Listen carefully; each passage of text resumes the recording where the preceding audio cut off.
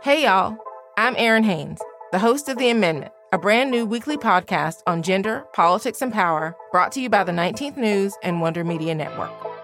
You've probably heard the news that this election year, our democracy is at stake. On The Amendment, I'm breaking down what that actually means, specifically for the marginalized folks who depend on our democracy the most. This is a show that dives past the headlines and gets clear on the unfinished work of our democracy. Listen to The Amendment now, wherever you get your podcasts.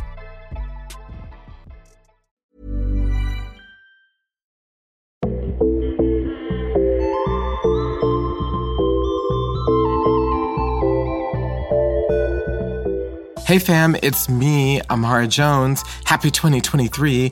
Welcome to the Translash podcast, where we tell trans stories to save trans lives. We all hope that you had a wonderful holiday break and a terrific beginning to 2023. It's gonna be a crazy year, but we will all get through it and be here together and with each other. Well, we're starting off this year, of course, on MLK Day. With this particular holiday, we often like to reflect on the teachings of that amazing, incredible revolutionary and civil rights icon, Reverend Dr. Martin Luther King, and what all of that means to us today. What are the lessons and the insights that are relevant to us, our movement, and our country, and this particular time? And that's why we thought today was a terrific time to replay our 2022 episode entitled A New Black Trans Civil Rights Agenda, where I talked to two incredible leaders about what the fight for Black rights and Black trans rights in this particular moment looks like. First, we speak to Queen Jean, founder of Black Trans Liberation. Liberation is a daily affirmation.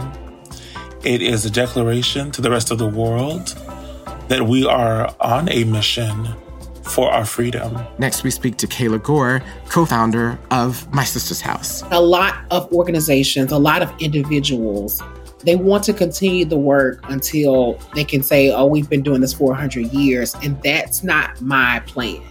My plan is not to do this work for 100 years. My plan is to build up my community to a point where they are sufficient enough to stand on their own. I'm so excited to share these powerful visions of Black trans liberation with you. But first, let's celebrate, as we always do, with some trans joy.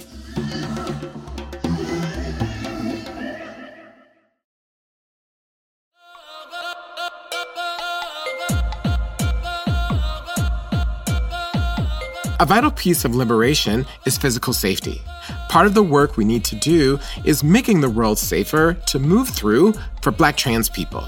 As that work continues, I wanted to highlight an organization we've told you about before, Thorn. Thorn is an organization that provides free self-defense kits to trans people of color. Each kit includes self-defense tools and a guide for how to use them. When we talked a little less than a year ago, Thorn had sent over 300 of these kits. Since then, they've raised funds to send 100 more. Here's Thorn's founder, Ripley Bennett, who was also the lead 2021 illustrator for Translash's Commemorations Project, to tell us more about Thorn. I think it's important that the girls know that there's someone out here who wants them to be safe. It's like that moment when you're leaving a party and someone you are talking to who seems cool or whatnot says, hey, text me when you get home to let me know you're safe. And that feeling that you get of being looked after, you know, even though it's such a small thing, it's just that feels like someone wants you taken care of. Someone wants to make sure that you're okay. Like someone will come looking for you if you don't, you know, like if you're not okay. Like too often do I hear these stories or read these stories that sound a lot like, you know, something that could have happened to me when it comes to losing Black trans lives.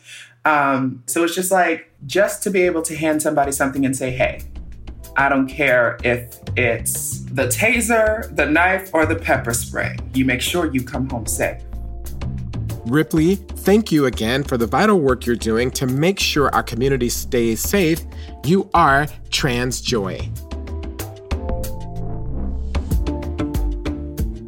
Today, I've invited a very special guest on the show whose voice is critical to the conversation around where Black trans people are going, where trans people are going overall, and even America itself. Queen Jean is the founder of Black Trans Liberation. She leads a life fully committed to advocating for marginalized communities and creates space for the unsung heroes of our community. Queen burst on the scene during a critical moment for racial justice in the summer of 2020 after the death of George Floyd. She started with others' daily and then weekly protests originating at the Stonewall Inn. These demonstrations centered trans people, especially Black trans people, in the fight for racial equity. They hit the streets for over a year. Queen's vision is expansive, fueled by her work as an artist. An accomplished theater costume designer, Queen's artistry has been featured in exhibits at the Metropolitan Museum of Modern Art's PS1, and she has a degree from NYU's Tisch School of the Arts. Queen's voice is strong, bold, and clear, and I'm thrilled that she could join us today to talk about Black trans civil rights. Welcome to the show, Queen. Hello, hello. Hi, Mara. Thank you for having me. I'm so happy that you're here. One of the words that you use a lot in your talks and in your speeches and in your singing, your voice is amazing, is the word liberation. And I'm wondering, when you say the word liberation, what does it mean? For me, liberation is a daily affirmation. It is a declaration to the rest of the world that we are on a mission for our freedom. And our being Black people in totality, Black people in all of equity and antiquity, we often say Black Lives Matter, we say Black Power, all of these things, but I've not felt that they included me, my siblings, people who are even further marginalized beyond their skin tone, their skin color.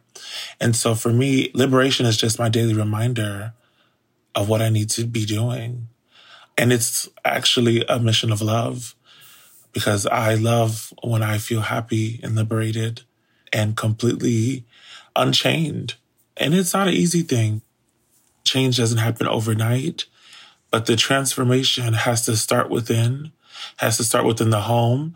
And then we will see that it actually will continue to carry out and hopefully change what we know now, right? The current condition and climate of violence and oppression, all of the layers, right, of white supremacy that has kept us separated and disconnected from our path. It's really powerful, this idea that you just offered, that liberation is not a place, it's a practice. Yes. Right? Because people often think of it as a state that we will journey towards and not something that we are creating and doing. I think that's a really powerful notion. I'm wondering how you came to see liberation like that and how you came to embrace your own liberation. Because what I think is really powerful about what you offer is the idea of liberation as not something that is happening within the current constrictions that we have. That is to say, for you, liberation doesn't look like being Black, trans, and continuing the same system that we have and succeeding within that structure, right? It doesn't look like you at the top of a penthouse within the current structure, right? You have a very different vision of what that means. And I'm wondering how you came to free your mind and then embrace the power around this idea of liberation that's expansive and as a practice. For me, honestly, the day that I threw out all of my male-identified clothing was a huge day of liberation for me. That was a marker within my process. I had felt like I had been holding on to these things to somehow, I guess, balance and feel like I needed to, this is what, society is expecting me to do. This is what my family inherently has told me that I needed to do. And I was not listening to me. What did Queen want to do? Honey, Queen despised menswear. Not that I love it for everybody else, right? But for me, I did not feel connected to Queen. I did not feel empowered in a suit or in menswear. I mean, it actually stifled me. The second marker, I think, is when I really told my parents, I will not allow you to misgender me anymore. You have to call me queen, or you just don't have to call me at all. I only knew love from my parents. And in that same time, I also felt the most disdain, hatred, also from them in that same hand. The day that we had that conversation, I felt liberated. Because at that moment, I felt like, look, I didn't have to hide anymore. I didn't need to lie anymore. Because I was lying to myself. Because every day I kept trying to think, okay, well, maybe if I try this way, or maybe if I do deepen my voice, maybe if I walk... No. You are a queen, honey. Walk the way that you were designed and truly made to be. It was, from that moment on, I actually never stopped looking back. The way that you embraced liberation was by liberating yourself and liberating yourself from everything that you thought that you had to be. And that act of liberation then set you on the path for a different vision for liberation overall. And I think these are really important because so many times people become stuck, like, what can I do to change the world? Or what can I do to make things different? And in your example, you referenced something that you said before, which is that it started with you liberating yourself within your house, within your mind, within your spirit, and that's the way that it started for you. And I would even add to that and say that, I think as queer folks, trans folks, non-binary folks, and questioning folk, it's complicated folks, we are often told that we're wrong. We are deflated before we get any kind of air of love into our being, into our spirit.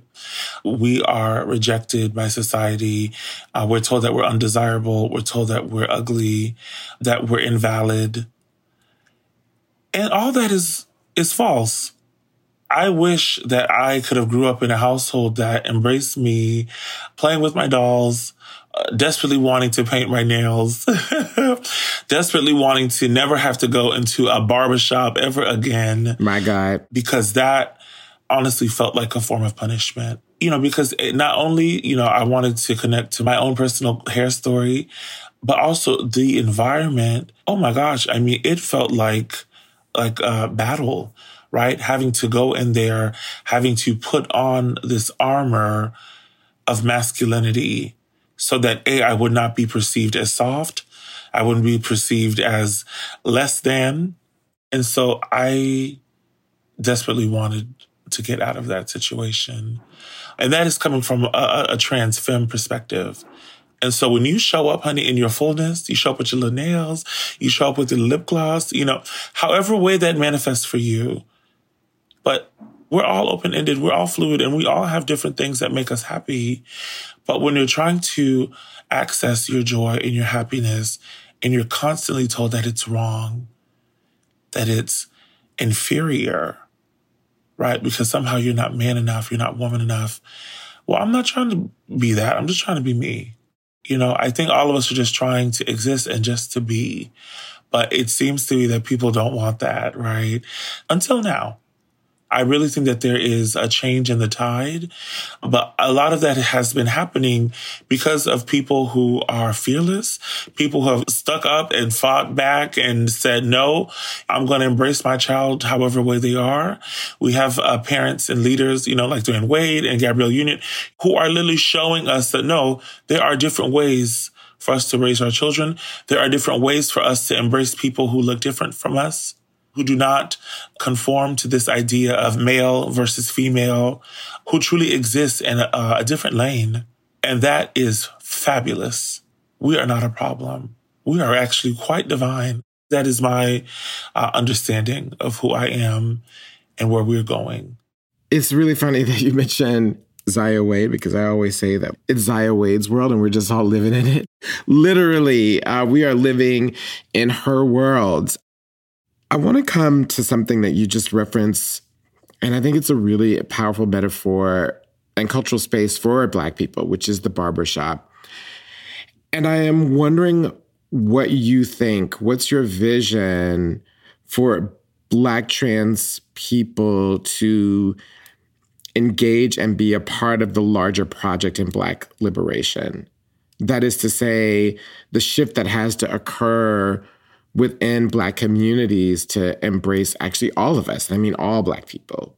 Because right now, the idea of Black liberation is Black liberation within a very specific context and for very specific people. And that's not working, and it's not going to work. But then how do we begin to shift the consciousness of other people in our community to that fact? This question is so important. I personally feel that the thing that is separating us from connecting with one another are byproducts of anti-Blackness. This idea that somehow we can't exist and love on each other because of fear and stigma. There's this othering that happens. People are quick to separate themselves out of this conversation. Look, I support y'all, but this ain't for me. I don't have any issues with y'all. But clearly you do, because you're removing yourself instead of actually putting yourself in it, in the conversation.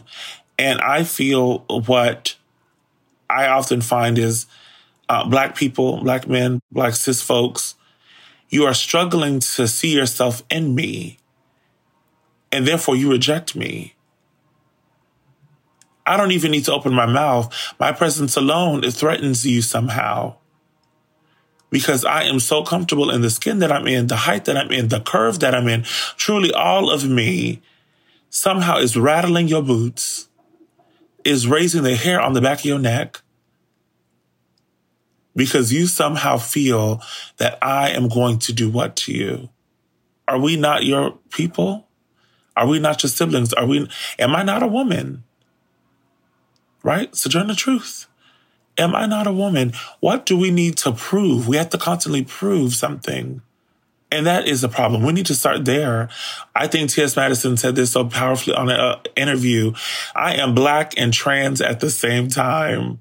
And I was like, yes, ma'am. That is not a profound new idea, but it is a truth that a lot of people are not ready to accept, are not ready to examine, to really embrace. So I think that we find ourselves in a lot of contentious moments where people are challenged because this thing is happening now, this conversation is resurfacing. You can't avoid it. You cannot literally remove yourself out of this conversation. We won't allow you to, because we're not going to get to our liberation if we're separated. We're not going to get to our liberation if you think that somehow I'm not deserving of it, that somehow my Black is not your Black. My story is not your story. We've all had to navigate trauma in the interior and the exterior. Racial trauma, racial injustice, racial discrimination, that is something that unifies us, unfortunately. But we do not have to perpetuate it within our own community. On this particular front of the future for Black trans liberation and Black civil rights, I mean, for me, what I personally believe is that if we have a world where Black trans people are centered and free, then everybody is free. Because we would have to radically remake our world and our society for that to happen. And if we did that, that would be a society that everybody would want to live in, right? Maybe not billionaires, because they ain't gonna be able to make as much money. But for everybody else, it would be a really powerful place for us to live without the same ideas of hierarchy. And I'm wondering for you, what that vision looks like when you are at the end of a protest, or when you're at home at night, lying in your bed, looking at the ceiling and vision dreaming, as Tourmaline says, like seeing the world that you want to live in and that you're trying to bring about. What does that look like? You know, it is a very big canvas. I'll say that. Not surprising. It is a very big canvas, okay? It is a daily practice. towards getting to this masterpiece, right, of liberation. And I think for me, the vision that I have in my mind and my being is that it is an all-inclusive space. We are not separate in this space. We are truly human. And we desire love. We desire to be supported and to feel love in a way that we have not ever had experiences of that. We haven't had a history of this like communal love, of empowering love. That would exist here in liberation or utopia. I think that we would not be hung over the differences that people are quick to find, but not so quick to celebrate. We would not have to worry about people wanting to express themselves. And most importantly, I think that we would be in a space void of police, void of white supremacy. I'm not saying void of white people, void of white supremacy, because there's a difference. Void of whiteness and fragility. We would not be operating out of scarcity. People would not have to struggle, right? We wouldn't have issues of houselessness. We wouldn't have issues of people who are experiencing food inequities. We would all be able to receive the very things that we need in order to survive, most importantly, to sustain, and just might, we could see Black trans people thriving. That's my liberation. I also think about the fact that the work that you're doing, the work that we're all engaged in, is a long fight, and it's a continuation of a long fight. One of the things I did when I was in Savannah last year was I went on a slave tour led by Black people, and it's really powerful, led by Sister Pat. And one of the things that we did was that we went to the First African Baptist Church there. And one of the things that happened as the enslaved people were building that church, because if you were enslaved in an urban environment, you had the ability to use the extra time after you had completed your task during the day, that at night to either hire yourself out or do whatever you might want to do to earn extra money. You weren't free, but you could continue to do labor, but just in service to something else. So that church was built by enslaved people at night. And one of the things that they did was they built a secret tunnel from their church down to the Savannah River as a part of an escape route for enslaved people, for the Underground Railroad. And I constantly think about the fact that those Black people who were enslaved were building that tunnel that they themselves knew that they would likely never, ever use. They were building it for other people to be free. Yeah. That's one of the things that I see when you speak, is this vision of a changed society and the work for that we may never see completely. We're building so that other people might be able to live in that like our work, as you described, is sacred in that way. It is truly a ongoing fight. And most importantly, we've got to be able to light other people's torches. We just can't pass the torch back, because then we ourselves will be left in darkness. And part of the process of what we do as creatives, as artists, number one, as storytellers, is that we are not only reminded, but we are responsible for our history. We're responsible for these teachings. We're responsible for the path to empower and to guide someone else, that they will even reach further than we could have, with tools even more innovative than what we have now, what we've conjured up, the things that we have engineered. Truly, I mean, even within the last 60 years, 70 years, it is magical, but it's still happening, right?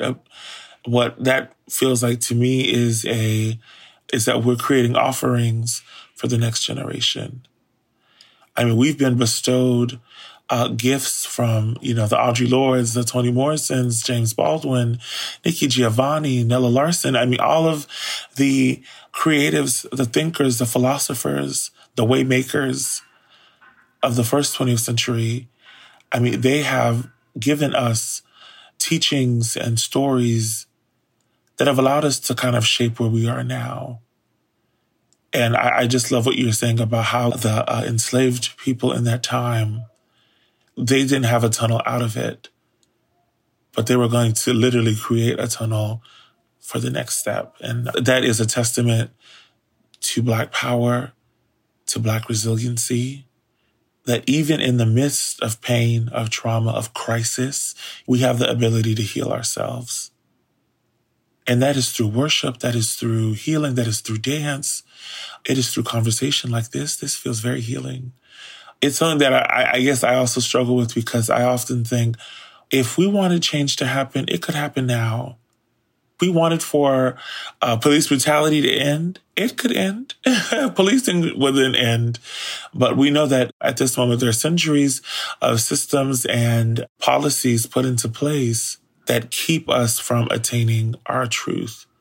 I feel very honored and feel deeply seated in my purpose at this time for what we can continue to do for the next generation, that we can actively work towards creating ways to get queer people, Black people out of a state of crisis and hopefully into a state of peace. There's no rule book for that, you know? There's no green book, right, for how to navigate those things, how to navigate the institutional roadblocks that Black people have to constantly face and have to constantly navigate. And then if you're Black and trans, you know, trying to hold and maintain these positions of power and leadership, it is not easy. But it's necessary, and we have to do it. It's vital. It's literally life or death for us, you know? Yeah. I so appreciate you and this conversation. This conversation has had me in tears over here. Luckily, I was able to put myself together before I had to talk, but it has been healing for me to talk to you today. And I think that your presence and leadership are a healing offering. And a part of leadership is trust, right? Trusting the person who is in front, who has stepped forward in that moment to do certain things. And I so very trust and am grateful for your leadership and look forward to its continuance and to building this future that we all want to live in. And so thank you so very much for coming on today. Thank you, beloved. No, I am so grateful for being able to hold and share space today. It is not by accident that we've arrived here. I truly think that it is our destiny. And the last thing that's really on my spirit right now is, you know, I think about where we've come from. I think about our past icons, and I think of Rita Hester, Ali Forney. I think of the Black queer people who are truly living their lives in a time that did not see them, in a time that didn't embrace them, but they didn't stop living. We have a right to live and to celebrate in their name, in their honor. We have a right. Assata Shakur literally tells us it is our duty to fight for our freedom. And we are not free until all Black trans people are free. And that's a promise. That is a promise. That is a promise. Thank you so much. Thank you. And just wishing you continued and ongoing liberation and grace and peace. Thank you, beloved. That was Queen Jean, founder of Black Trans Liberation.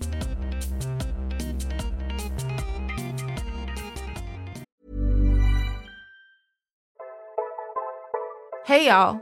I'm Erin Haynes, the host of The Amendment, a brand new weekly podcast on gender, politics, and power, brought to you by the 19th News and Wonder Media Network. You've probably heard the news that this election year, our democracy is at stake. On The Amendment, I'm breaking down what that actually means, specifically for the marginalized folks who depend on our democracy the most. This is a show that dives past the headlines and gets clear on the unfinished work of our democracy. Listen to The Amendment now, wherever you get your podcasts.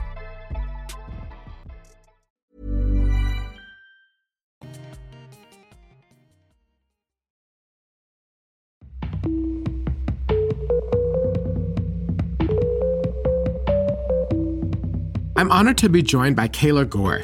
Kayla is the co-founder and director of programs at My Sista's House. My Sista's House provides emergency housing and other resources to trans people of color in Memphis, Tennessee. What started as an emergency shelter with 8 beds quickly turned into a multifaceted advocacy organization.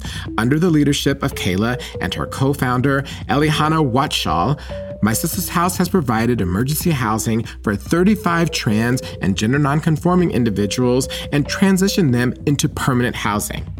It has now evolved also into a community land trust project for Black trans people through their Tiny House initiative, opening the doors of home ownership, which is seen as a model for the future of our community. It is a vision that is recognized as a point of leadership worldwide. That's why it's no surprise that Kayla has been the feature of specials on the cable network Nat Geo and the streaming service Hulu. Her work has been the focus of countless news organizations, including CNBC and USA Today, and she has an upcoming conversation on the daily talk show The Real. We simply cannot talk about the rights of Black trans people without focusing on economic opportunity. That's why I'm thrilled that Kayla could join us today. Kayla, thank you so much. Thank you for having me so much, Shamara.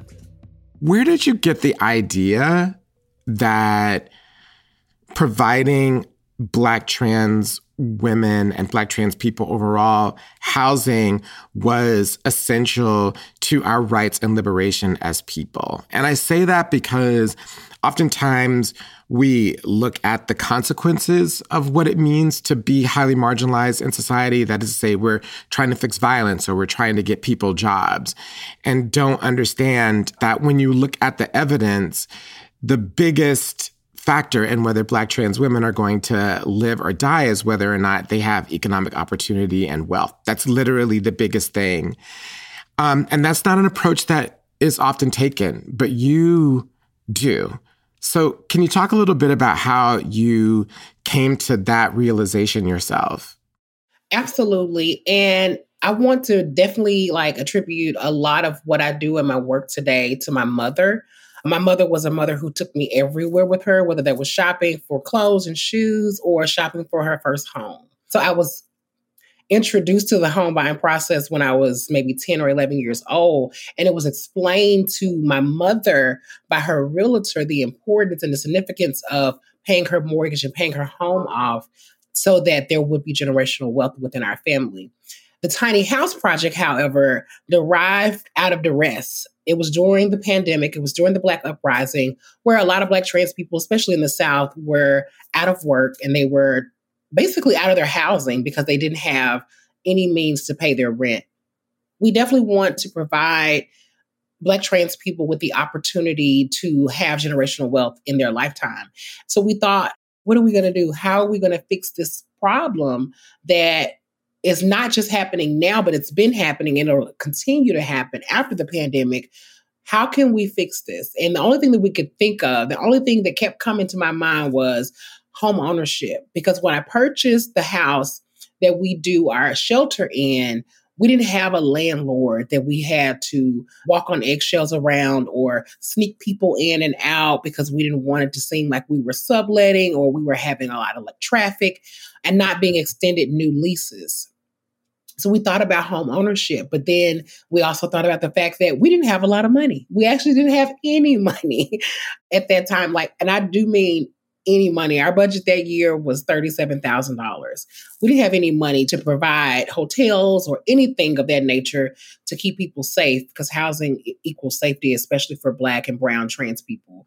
But we did have a vision of putting 4 small structures in our backyard. And that could increase our capacity to house up to 8 people.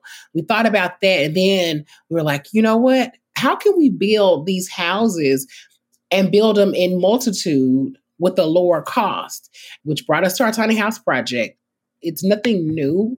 It's very old. It's been a traditional way for over 100 years that people have been able to build generational wealth.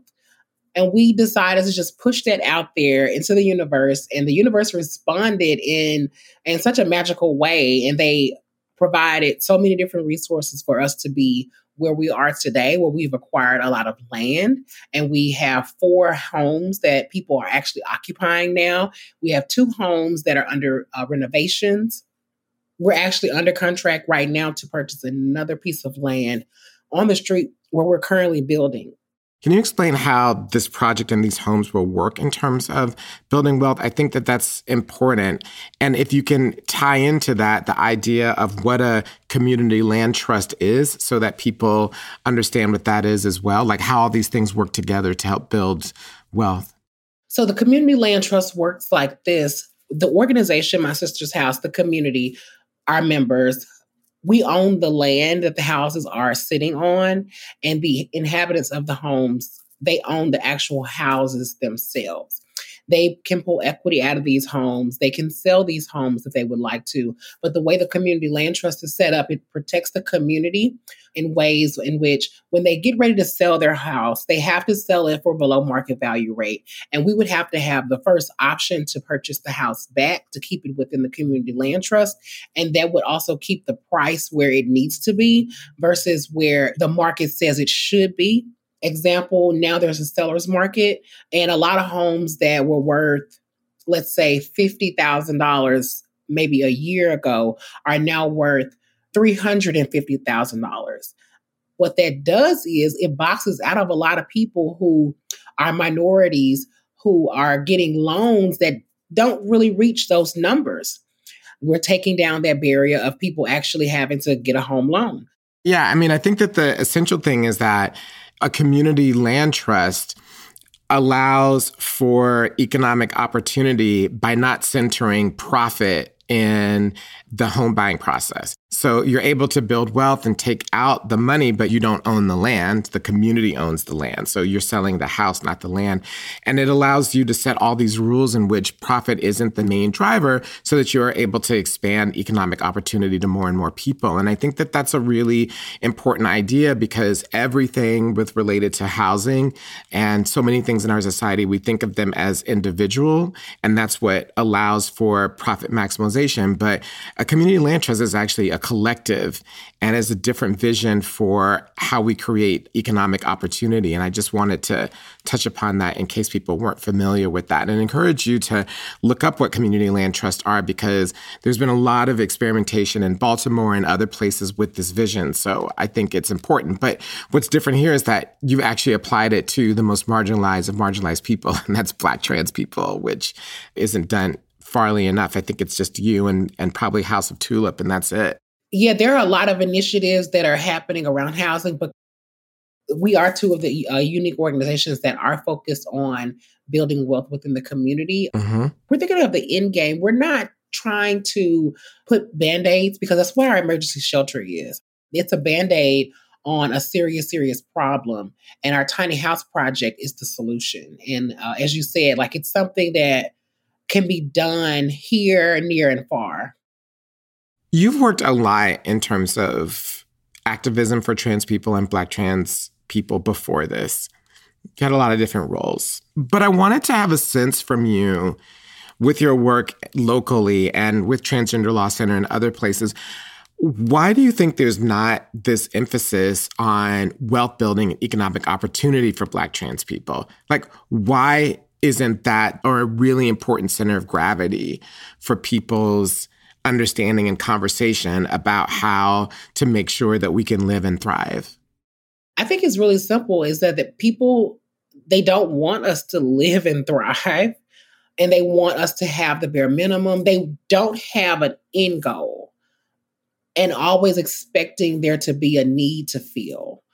I've been asked the question, what's your 10-year plan? And I'm like, hopefully we're not around in 10 years. You know, like it's just the land trust and the community taking care of the land and the homes that sit on the land. Like that's our idea. It's not in 10 years we want to be a national organization. That's not our end game. A lot of organizations, a lot of individuals, they want to continue the work until they can say, oh, we've been doing this for 100 years. And that's not my plan. My plan is not to do this work for 100 years. My plan is to build up my community to a point where they are sufficient enough to stand on their own. One of the things that the FBI came up with a while ago, and I actually wrote about this, is the fact that one of the single biggest determinant of whether or not you'll be exposed to violence is the degree of economic opportunity you've had in your life.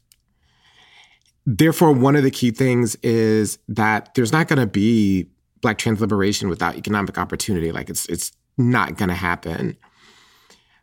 But for some reason, we've decoupled this again from the conversation. And I'm thinking about the fact that you're sitting in Memphis, Tennessee. I'm thinking about the fact that in Memphis, Tennessee, Martin Luther King was assassinated at the time that he began to put economic opportunity for Black people at the heart of the civil rights movement, understanding that there can't be Black liberation, that there couldn't be Black civil rights as we talk about it without there being Black economic justice and Black economic opportunity. Like, those things weren't going to happen. And so I'm just wondering the way in which that history plays out in your thinking around what you're doing and the potential for what you're doing. You're right. There's a rich history of the Black and the civil rights movement here in Memphis. Dr. King was assassinated here, and he was here on behalf of the sanitation workers. We recently just lost one of the sanitation workers who actually marched with Dr. King. One thing that has always stood out with me when touring civil rights museums, and I've been to a plethora of them, is that our leaders had homes that once became museums and shrines of who they were. Economic justice has always been something that I have always fought for, because I remember 10 years ago, I would always hear my older leaders mention that trans people only made $12,000 a year. I wasn't able to purchase a home until I started working outside of the South, because the living wages outside of the South are extremely higher. Like, I was making double what I was making doing local work versus doing national work, which put me in a different category to be able to actually even qualify for a home loan. What is your greatest hope in doing this, in creating a community trust and allowing people to buy these homes and allowing them to be sold in a way where they can make money, but still affordable to other people who may want to buy them? What is the main mission that you see that is something in the future, looking back, you wanted to think, this is what I am most proud of and this is what we did? The ideal is to provide safety for Black and brown trans women of color. Unintentionally, it's been to revitalize a historic Black neighborhood on a street that I actually grew up on. I feel like it's divine intervention, because we bought a lot of land. We had maybe 7 or 8 different lots of land for our architects to decide which plot was going to be our pilot. And they picked the lot on the street that I grew up on. They had no knowledge that I grew up on that street. My mom didn't own a house on that street. So intentionally, safety for people experiencing homelessness, unintentionally revitalizing a historic Black community. Thank you so much for joining us today and for your vision and for your work to bring about this innovative economic approach to opportunity for us, this shifting idea of the importance of that in our civil rights and in our liberation, and not only as a vision for Black trans people, but also as a vision for Black people in the United States and worldwide. So appreciative for you and your work, Kayla. Thank you so much for taking the time. Absolutely. And thank you for having me. And thank you for sharing your platform with other people to share the good news. The good news. That was Kayla Gore, co-founder of My Sister's House in Memphis, Tennessee. Thank you for joining me on the Translash podcast. Now listen all the way through to the end of the show for something extra. If you like what you heard, please go to Apple Podcasts to rate and review us. You can listen to Translash wherever you get your podcast. Check us out on the web at translash.org to sign up for our weekly newsletter. Follow us on Twitter and Instagram at Translash Media, like us on Facebook, and tell your friends. The Translash podcast is produced by Translash Media. The Translash team includes Oliver Ash Klein and Aubrey Calloway. Sandra Adams is a contributing producer to the show and our sound engineer. Digital strategy is handled by Daniela Capistrano. The music you heard was composed by Ben Draghi and also courtesy of ZZK Records. The Translash podcast is made possible by the support of foundations and listeners like you.